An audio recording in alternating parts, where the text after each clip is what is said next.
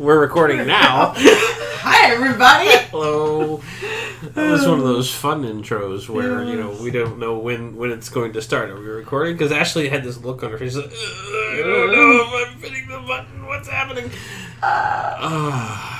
This is Michael and Ashley. Mm-hmm. And if you're listening, you selected to listen to About a Dog, and we thank you for that. Yes, thank you. Yes. COVID hasn't slowed us down.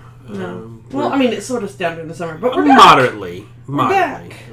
I think, honestly, I don't think we can completely lay this at the feet of COVID. It is a large contributing factor, but life is also a worthy adversary. Yeah, life is a factor. Many other things as well. But we've discussed that already. Why beat a dead horse? It's on the ground. Let it go. Yeah. Do we want to do any, new business? Yeah. Or cover old business? Yeah. So, for those... Jesus, I'm at a VKC meeting. We have any old business, new business? We have a meeting for us, anywho. Okay. Well, we've already posted on social media in regards to this, but we'll just go ahead and make it public knowledge that after multiple scans, we've found that, unfortunately, Celine is empty. There are no puppies in there. So for those of you that have listened to our Rare Breeder struggle, I think we discussed what was going on, and we now have a resolution, and that resolution is no puppies. Yeah. It sucks. The worst part of it was not knowing, but at the same time, it's equally gutting now that we do know. Right. Because it means all of this buildup, all of this excitement, all of this stress was almost for nothing. I learned some things. I will go ahead and name names at this point. I put a lot of it at the feet of... Oh, okay. I'm just sitting there going, so who are we talking about? It's like, I know now who we're talking about. Oh, boy. Okay. Yeah. Okay. Yeah. Go ahead and get that Greyhound fired up. We're going to go ahead and drive that over some people. They are already well aware. Yeah. And I've been very open about this. If you were friends with me on social media. Sires on Ice Norway... I lay a lot of this failure at their feet due to their lack of professional behavior and certain things that would not fly as part of industry standard in the U.S. And make no mistake, strongly worded emails have been sent by Ashley. Yes, they have. And I should know. She reads them to me before I... It's true. Whenever we... proofread. Fun fact. We are each other's proofreaders. If you see something on social media or anywhere like that, chances are we've shown our phone to each other and we're like, yeah, no, fix that, fix this, or whatever. And then we post it because each one is authorized and approved by the other. Yeah. Which I think is funny. But to me, we've learned some things. Yep. We're already putting those practices into use now. Mm-hmm. And we're going to be ready to go for the next time. I had the displeasure. Well, I wouldn't say displeasure, honestly, because for me it wasn't anything bad. It was positive for me because I was removing a daily visual reminder. Yep. Because I've had to do this before for a litter of Alice's that didn't come to fruition. And they all died. And to be honest with you, this is not anything new for me. All I did was just basically take it apart, but also organize it in a way so we know exactly where to find it. Because we had a big issue. Big props to Kelly, friend of the show and the podcast. Scarlet Oak Australian Shepherds in Powhatan, Virginia. Okay, shameless plug there. Shameless plug. Again, Kelly with... Scarlet Oak, Australian Shepherds, Powhatan, Virginia. There you go. She and her husband, Chase is his name, I think? Yeah, Chase. He constructed something that looks like it belongs around the perimeter of the Pentagon. This thing is very industrial. It has survived weather. And it looks to be... I used to have this bedding on the back of my truck. This resembles it absolutely perfectly. It looks bulletproof, honestly. Well, and it also looks like the stuff that you would... make a public bathroom stall out of. Which is just to have the water just to bead down. Which is perfection in what you want from a whelping box. It is perfect. Because I would highly recommend Chase for any future endeavors. Because, I mean, everything they make, everything he makes, he repurposes stuff in their home. We've seen it. It's beautiful. It's amazing. It really is. And, I mean, using that kind of material is perfection when it comes to a whelping box. Because one of the biggest things that you need to do as part of a breeder is... making sure that the puppies are safe from disease and pathogens, and you can easily do that with this material and know that water and stuff is not getting soaked into that material. Yeah, we put that to the test, unfortunately. Yeah. So, I mean, it's wonderful. But yeah, I took all that apart, took the vinyl apart. We actually... we may have to share a picture now, considering I'm mentioning it. We actually had bought these like multicolored puzzle pieces flooring. And what we did was we had fun after I had done all the removal and everything. We had put around Celine's crate and Raven's crate, because we had moved Raven out during the potential pregnancy. And they're now like this multicolored puzzle piece flooring in regards to... You know, it just looks like a kid's room, especially considering Raven likes to spill water and did last night. And so that new puzzle piece flooring came in handy already. Yep. So I think that's pretty much it for business. Any new business. Yep. But yeah, we now have 2 locations to potentially go to in the event of a zombie apocalypse. There's Cracker Barrel. If you don't know what I'm talking about, you need to actually sit down in a restaurant after COVID and just take a look around. There are weapons everywhere. Yeah. And then there's Kelly's house. Yeah. Yep, pretty much. All I'm going to say is we'll be very safe. Yes. You get the pun. Yes. Not everybody gets the pun, but you get the pun. If Kelly, you're listening, you get the joke. So, let's dive in. New business, yes. What are we talking about today? Please, do tell. So... In case you couldn't hear, I put my elbows on the table, and my chin is in the palms of my hand, and I'm waiting to hear. Yep. We're going to cover the Airedale Terrier. Airedale. Airedale. This sounds like a flight squadron for Dale from Chip and Dale's Rescue Rangers, honestly. But Go ahead and correct me. Yeah. They're known as the King of Terriers. Oh, dear. Kemper needs to know there's a king? Yeah. Oh, that poor guy. He's going to be crushed. Yep. They're known as the King of Terriers because of their size and their versatility. They're the largest of all the terriers and originated in the Valley of Ayr in England. Airedale. Yeah. Valley of Ayr. Okay. Yeah. And they originated from a cross of the Old English Terrier, which is now an extinct breed, Otterhound, and many other unknown dogs of a terrier-type origin. And it is, and I know I've already said it before, they are one of the most versatile terriers in the entire terrier group.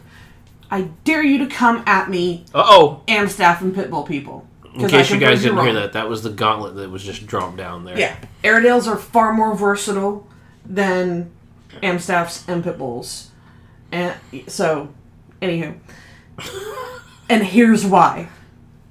They are the only terrier to be approved to compete in hunting trials and gun dog field trials, flushing bird and upland game, and retrieving it in water. Okay. They are approved and can earn a field champion title, which is something that no other breed in the terrier group can do. You already know where my head is, right?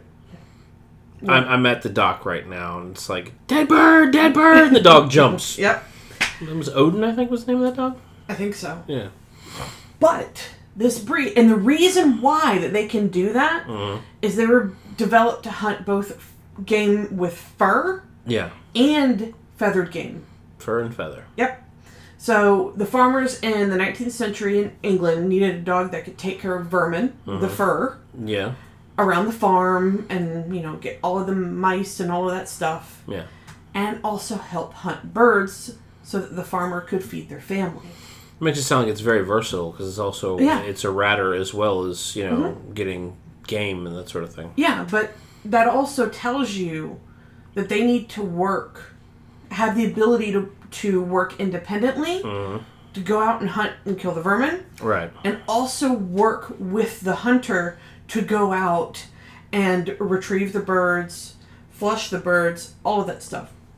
It's very, very unique in the terrier world because usually you don't get both. Yeah, usually terriers can be very myopic and they just focus on one topic and go. And you usually get terriers that have such high drive and are just like, oh my god, it's a rat, must kill, kill, kill, kill. Yeah. But these guys, they're not like that.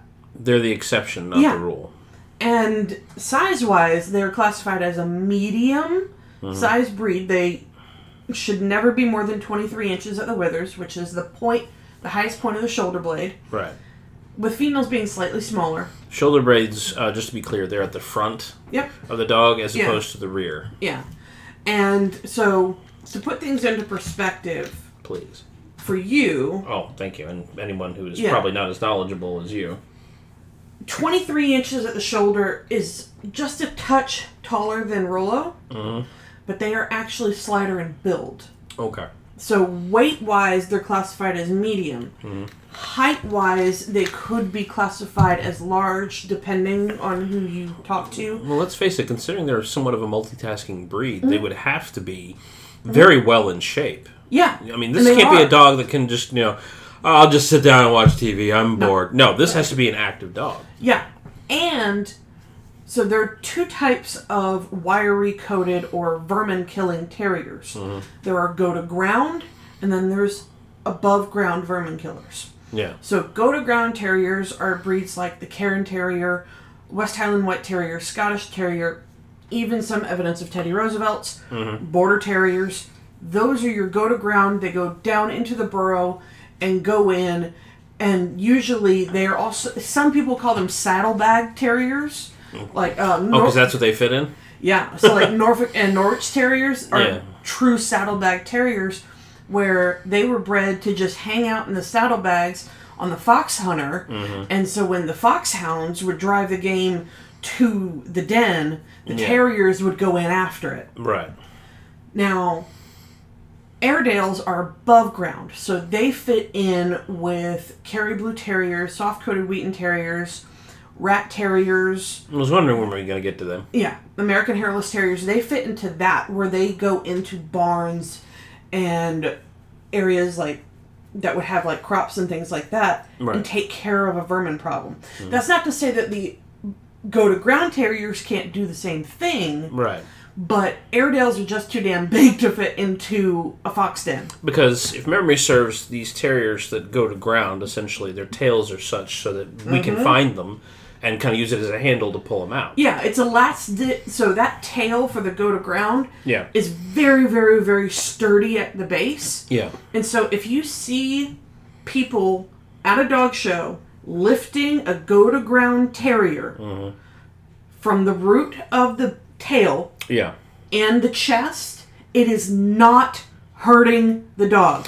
Let me repeat again. No, go ahead. But it is not hurting the dog. Just a rule of thumb for if you're at a dog show at all and you see a handler or someone who is a presenter or anything like that actually handling their dog or disciplining their dog, trust me, I know this from experience because someone not nice yelled at me.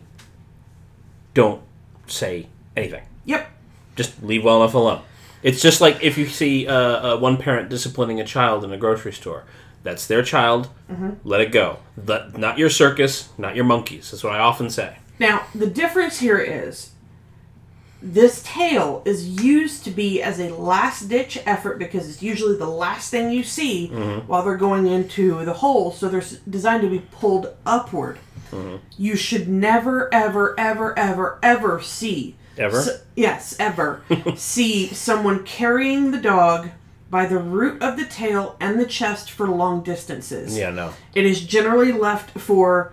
And it's done so that the judges can have an idea that that tail can still be pulled on. Kind of like form and function, basically. Yes.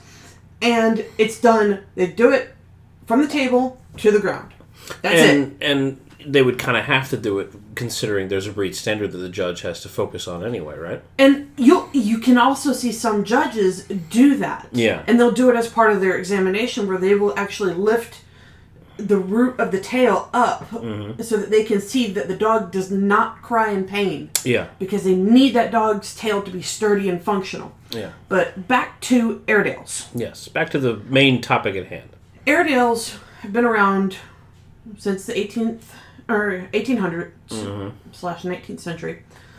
The Airedale Terrier, though, gained popularity and notoriety for one of the coolest things ever, but also definitely cruel. Cool and cruel. This sounds like a lot of the jokes that I don't tell on the show. They're good, but they're also bad. And my arm gets sore immediately afterwards, usually from either you or somebody else. They became popular in the 1920s after what happened in World War I. Okay. Lieutenant Colonel Edwin Hauntonville Richardson. That sounds English. It is. Okay. Was the primary reason for Airedales gaining such a remarkable reputation in World War I. He would go up and down the English countryside and ask for people to volunteer their dogs to be trained to serve for the crown. He preferred Airedales. For whatever reason, they worked best. And this breed served in a multitude of reasons. And what they did is they were even used by the Red Cross.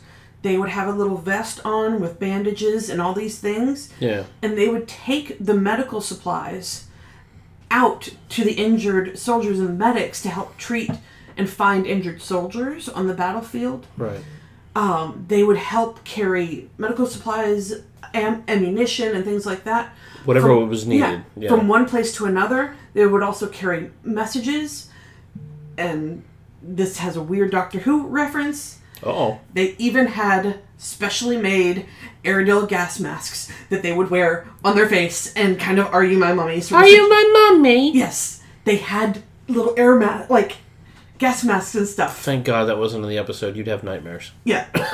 So, they were also sentries and guard dogs while they're in the trenches and stuff.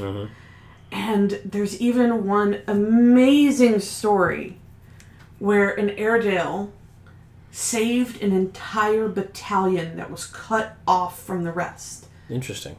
That dog was named Jack, and his heroism saved a lot of lives, even though he became mortally wounded in the process. And so that's what I mean by the cruel aspect, is a lot of people on both sides were using dogs to serve in the war. It is rather clever if you think about it. It is. I mean, especially if you're using a dog for the multitude of options, because, I mean, think about it. A Jeep, a vehicle, man-made vehicle that's easy to find, easy to detonate, and you could lose soldiers. Not to sound cruel towards dogs. I love dogs, don't get me wrong. But dogs are sleeker, they're faster, and they get along more readily with humans and are more willing and capable to reach out and do that sort of thing. And instead of having it's very clever. Yeah, and instead of having to carry loads of gas and diesel fuel or whatever to fuel the Jeeps and whatnot, they would just be fed off of table scraps. Yeah. And they would go just fine. And they also continued to be war dogs into World War II. So after World War I, they became incredibly popular. Yeah. But their popularity, rightfully so. This is mildly ironic, actually. Most of the breeds we've talked about up to this point have, because of a war, been decimated or lost to time. Yep. This one, it seems to have been preserved because of war. Yes. And because of those amazing stories. Now, I will go ahead and tell you our sources, because I totally forgot to mention that up front. Normally we don't do that up front. Normally we do it after the fact. Whatever, but I'll go ahead and get this out of the way. Get it done. Do your bibliography. Off you go. So, our primary sources are Airedale Club of America's website, AKC website, and an amazing article that we will link in the description of the podcast. Well, it's going to be tough to post on Twitter. From the BBC, and it's all about dogs of war, and they go in depth into the training patterns and stuff that Lieutenant Colonel Richardson did, and the Airedales, and it also has photos of said Airedales and gas masks. Does it have the story that you mentioned in regards to Jack? Okay. Yes, it does. Okay. So That's why we're not going into detail right now. If you want to, like we always say on the show, do your homework. Yep. Now, Airedales also have a link to About a Dog in general. Do tell. My mother had an Airedale. Oh, okay. Yep. Okay. This is why you asked her about this yesterday. Yes, I did. So, my mom had an Airedale. His name was Ryan, and this was back in the 1970s when my mom lived in Chattanooga, Tennessee. Right. And Ryan was incredibly loyal and had just this cute little scruffy face that my mom loved, and they adored one another. Now, Ryan, something happened, he got lost or whatever, and my mom was frantically searching for him, did all of the missing dog flyers and stuff, all that you could do in the 1970s. Basically. Someone when there was no internet. Yeah. And someone found him. And this was also pre-microchip, everything. Holy crap. Yeah. Someone found him, saw the poster, called my mom. My mom had an affinity for Datsun Z cars, the little sports cars. Yeah. And so she picked him up. He was dirty and covered in mud.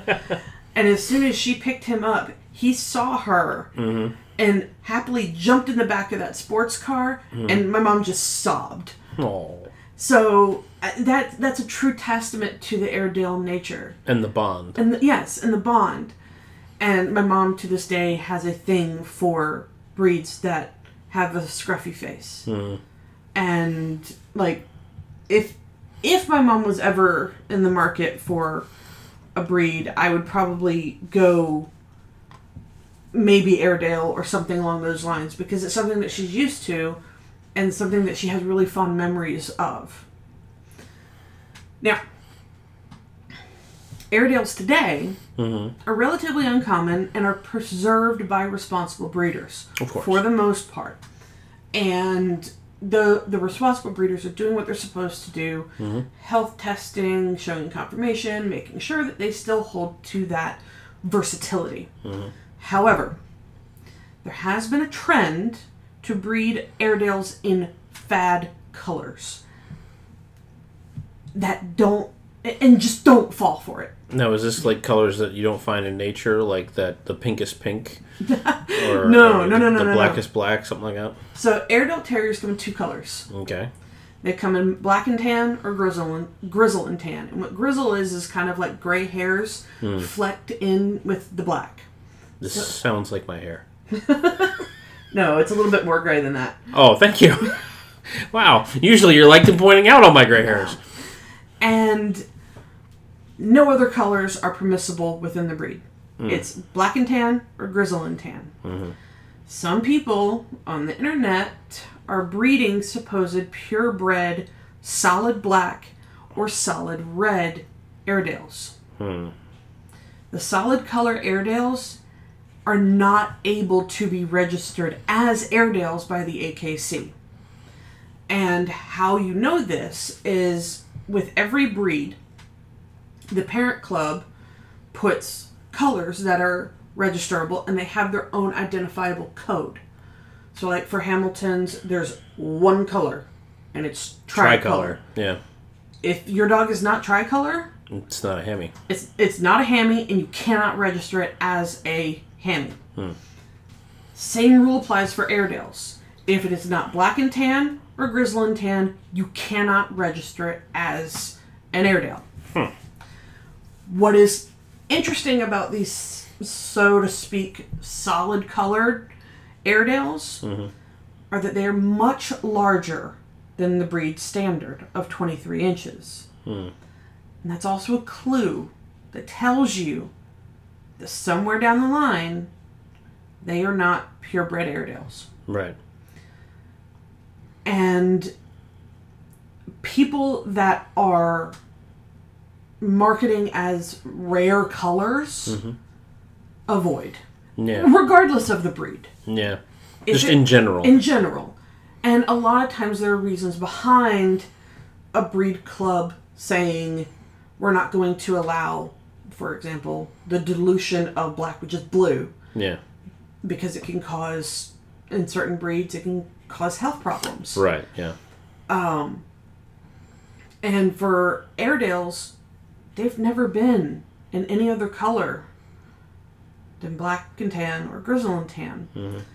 And the solid colors indicate that something was crossed in, and maybe a 5-generation pedigree now shows pure breeding. Right.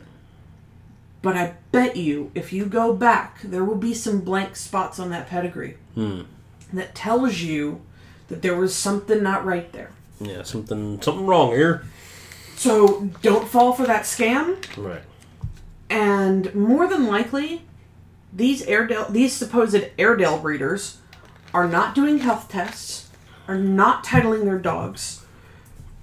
I mean, because they can't. It's possible they're just in it for the money, basically. Yes. And that is something that you should avoid.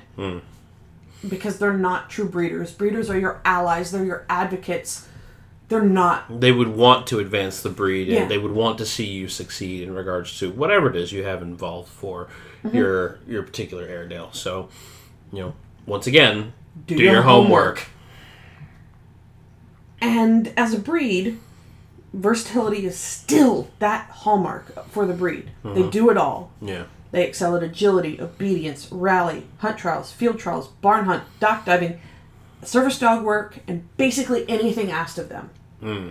So to me, like if somebody were to tell me, what breed would you closely compare them to for versatility? I know it's a cliche for us, but I would actually compare them a lot to Hammies. I actually saw this one coming, if I'm honest. Because considering the versatility of the breed. It's that versatile nature. And the breed is also incredibly hardy.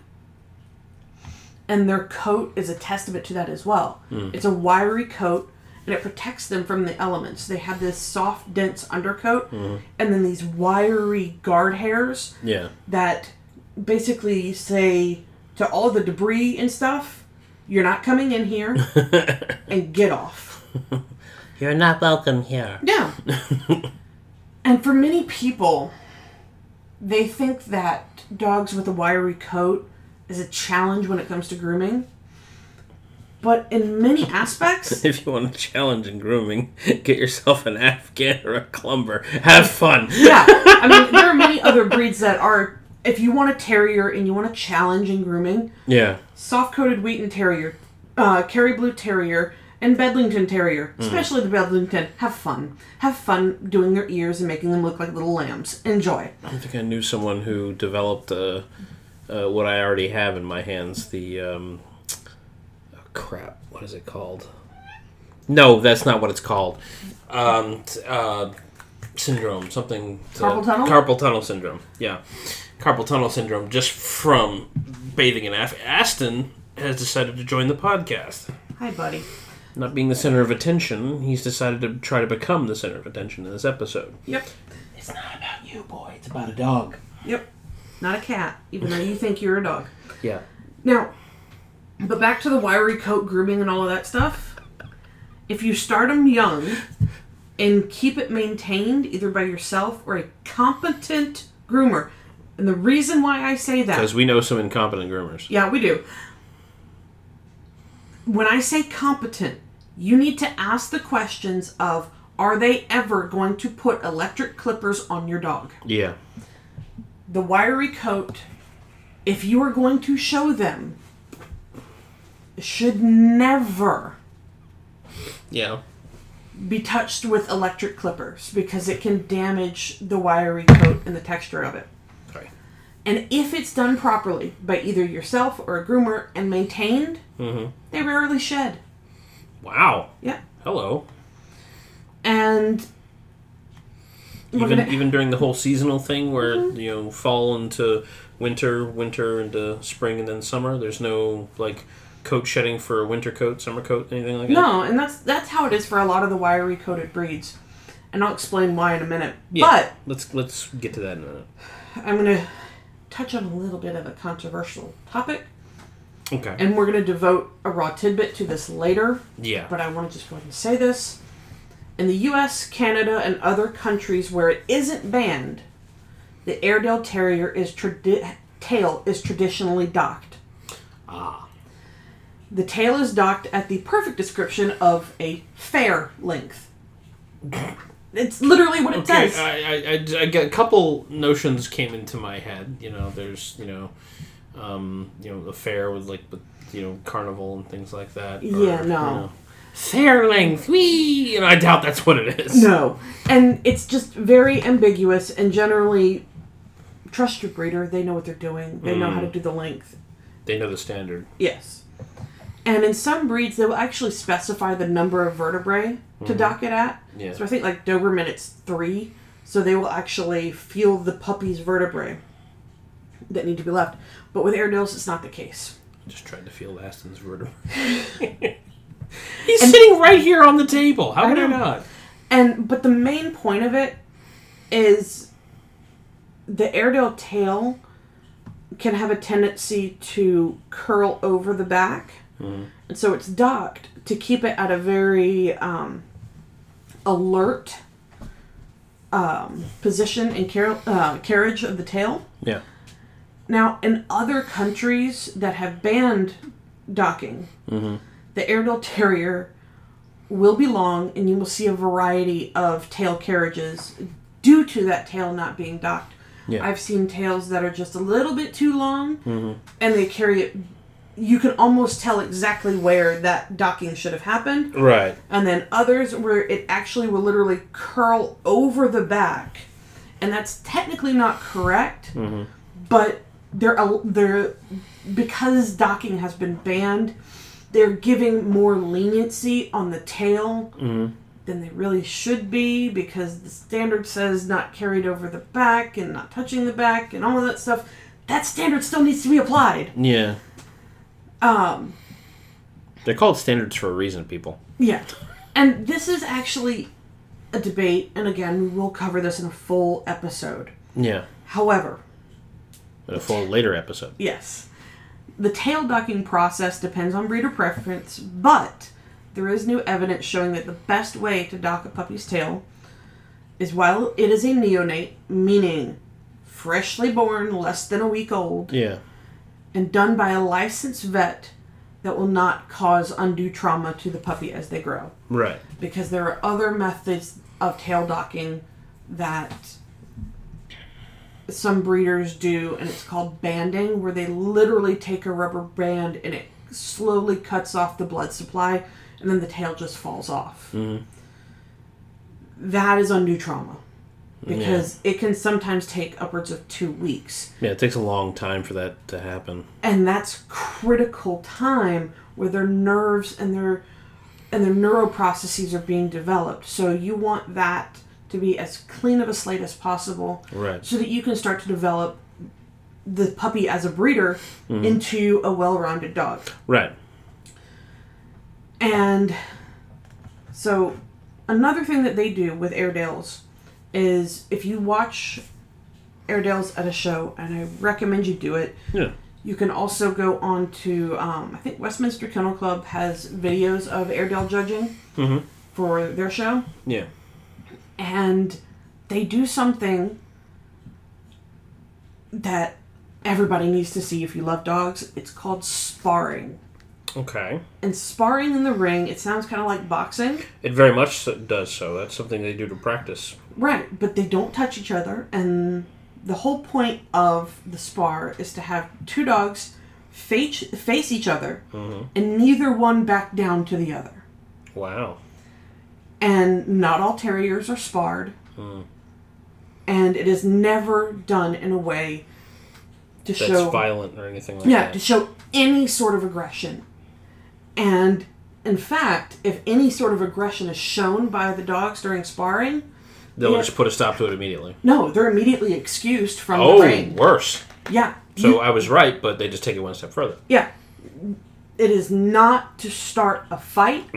The whole point is to show the natural attitude and determination, and something that is innate to a lot of these terriers is attitude. When you look at a terrier, you should see a fire burning in their eyes. Yeah. It should kind of light you up When Right. you look at them, where they just do not back down and they are ready to go. Yeah. And that's the whole point of the spar, is to make sure that that attitude is still there.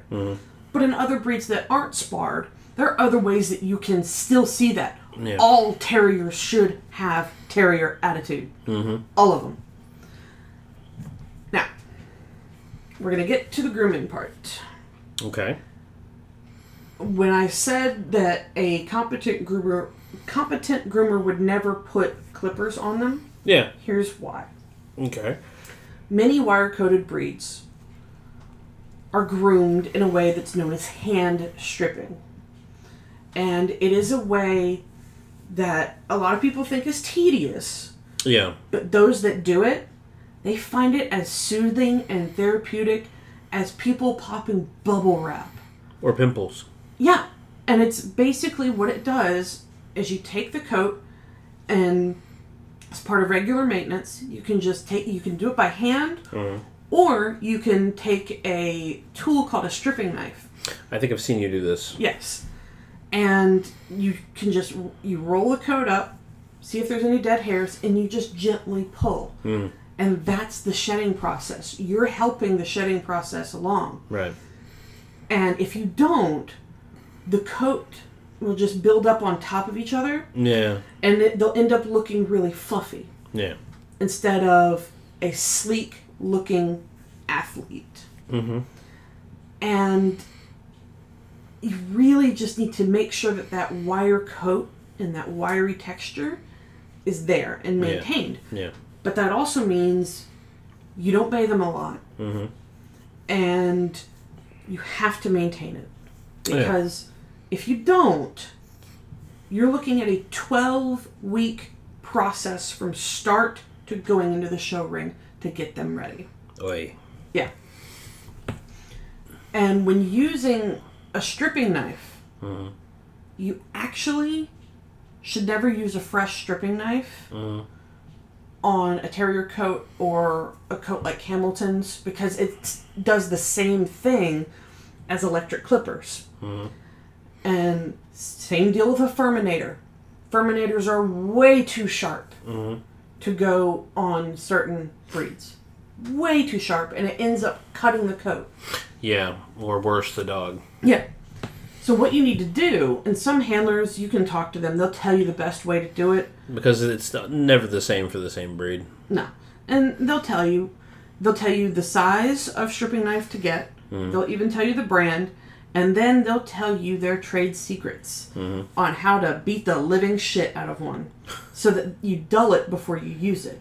Oh, okay. Yeah. Some people... You're referring to the blade, not the dog, just to be clear. Yeah, the blade. Some people will, use it on wood to just, chop away at the sharpness. Other people will literally just shove the brand new blade in the ground and let it sit for a couple of days. Yeah. To each their own? Jeez. Yeah, and each one has their own preference. I just bought this. Stick it in the ground. I bought this piece of metal that cost me maybe $30+. Stick it in the ground! But... Will others grow from it? No. But it's not a seed. No, but the whole point is, if you maintain the wiry coat... It's to your benefit, yes. Especially if it's going to be entering the show ring. Yeah, the easier it is. Yeah. Maintenance is easier than starting new. Yeah. Now. Big question. I think I already know what your answer is going to be. Would you own one? Considering its versatility, and I mean, the mentality is what exactly? Does it have high energy, or is it similar to what we already have? It's very similar to what we already have. Basically, think of our hammies. You're right. Ready to do whatever. Easily ready to lay on the couch or go outside and go for a run or whatever. But with Penny's attitude. Oh, fuck. Penny's our Teddy Roosevelt Terrier. She's a bottle rocket, Yeah, though. She's a bottle rocket. But I mean, for me, she's, just... She aims to please exactly, a lot. Exactly. But imagine having that look and that fire and determination that Penny has. Yeah. And put that into... A bigger dog. A bigger dog. To be honest with you, I would not say no. I don't think it would be something that would be interesting. I mean, now keep in mind this is a different dog breed, so I'm not entirely sure how compatible it's going to be. Goodness, Jones was an experience. But yeah, I think this would be worth exploring. Okay, I would own an Airedale. What about you?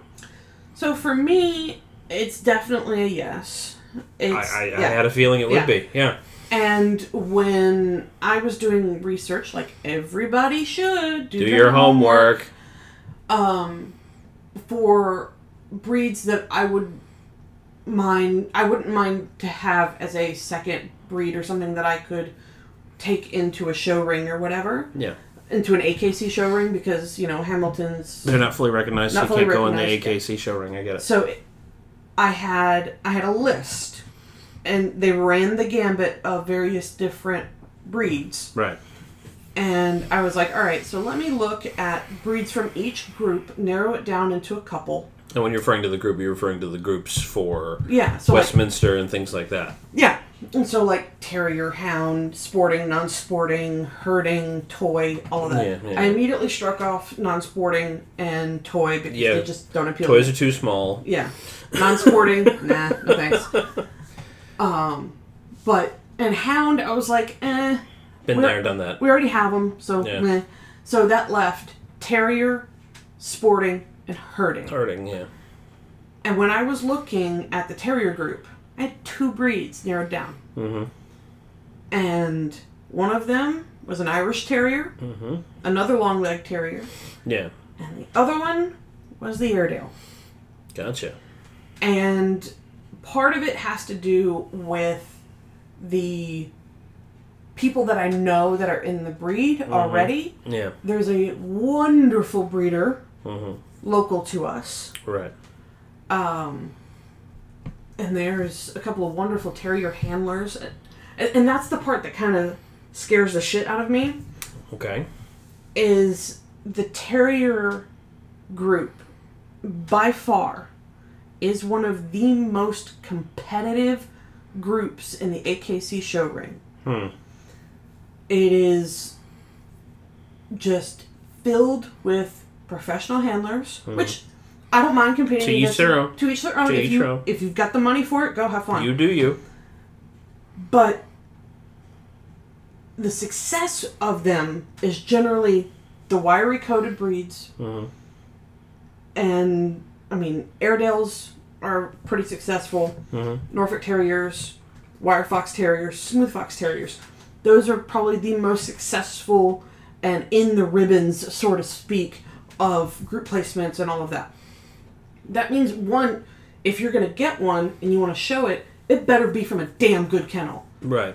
Especially in the Mid-Atlantic. But for me, that was kind of... I would love to have one. Yeah. But I would need a lot more money and a lot more time on my hands. Maybe a little bit more space, too. No, the space to me is not really a concern. Okay. It's the money and time on my hands because I know that with the competitive nature of the breed that I would have, and the competitive nature of the group, that I would have, it would be a lot more difficult than some of the other breeds that I was considering. So essentially you need to train to be at the top of your game, basically. Exactly. Now, if you want to see an Airedale and you want to see sparring take place... which I suggest everyone needs to see it at one point. And we will show a photo of sparring terriers. It's gorgeous. But you only see it from a photo. You can't really get the idea of just how awesome they look and how focused they are. The shows that you can go to, COVID permitting. Stay safe, everybody. Yeah, stay safe.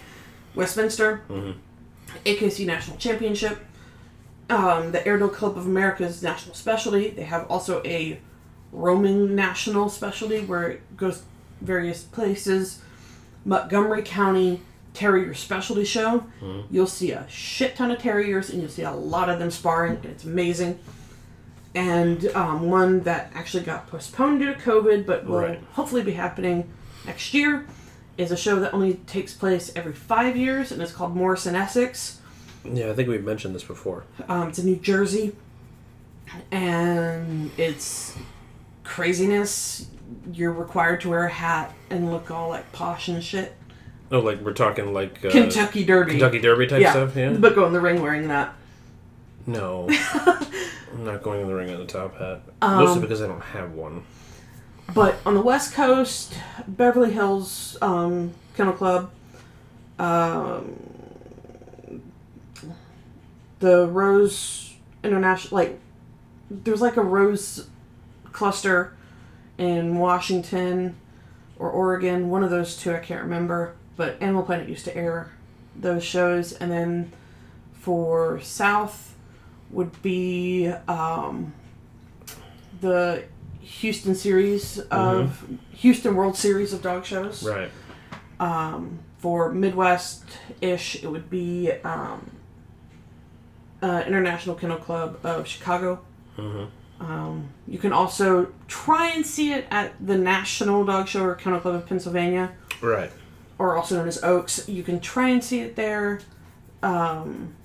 It depends on the numbers and whatnot, whether it happens. Because you wouldn't spar on like an entry of 5 dogs. You would spar on an entry of like 20 or 30 to weed out which ones based on temperament. So would it be like, if you have a number like that, would it be like turnout style? These two pit together, this one advances, that one leaves, that sort of thing? No. What you would do, more than likely on a judging scenario, you would have, say you have like a class of like 7 or 8 dogs. Yeah. And you're trying to figure out who you want to be as your 1, 2, and 3. You'll pull out, or 1, 2, 3, and 4, you'll pull out 2 dogs spar, see what they look like, and as the temperament would probably be the final push to push it over the edge. Right, to determine whether or not this is going to be part of your 1, 2, and 3 or not. Yep. Okay.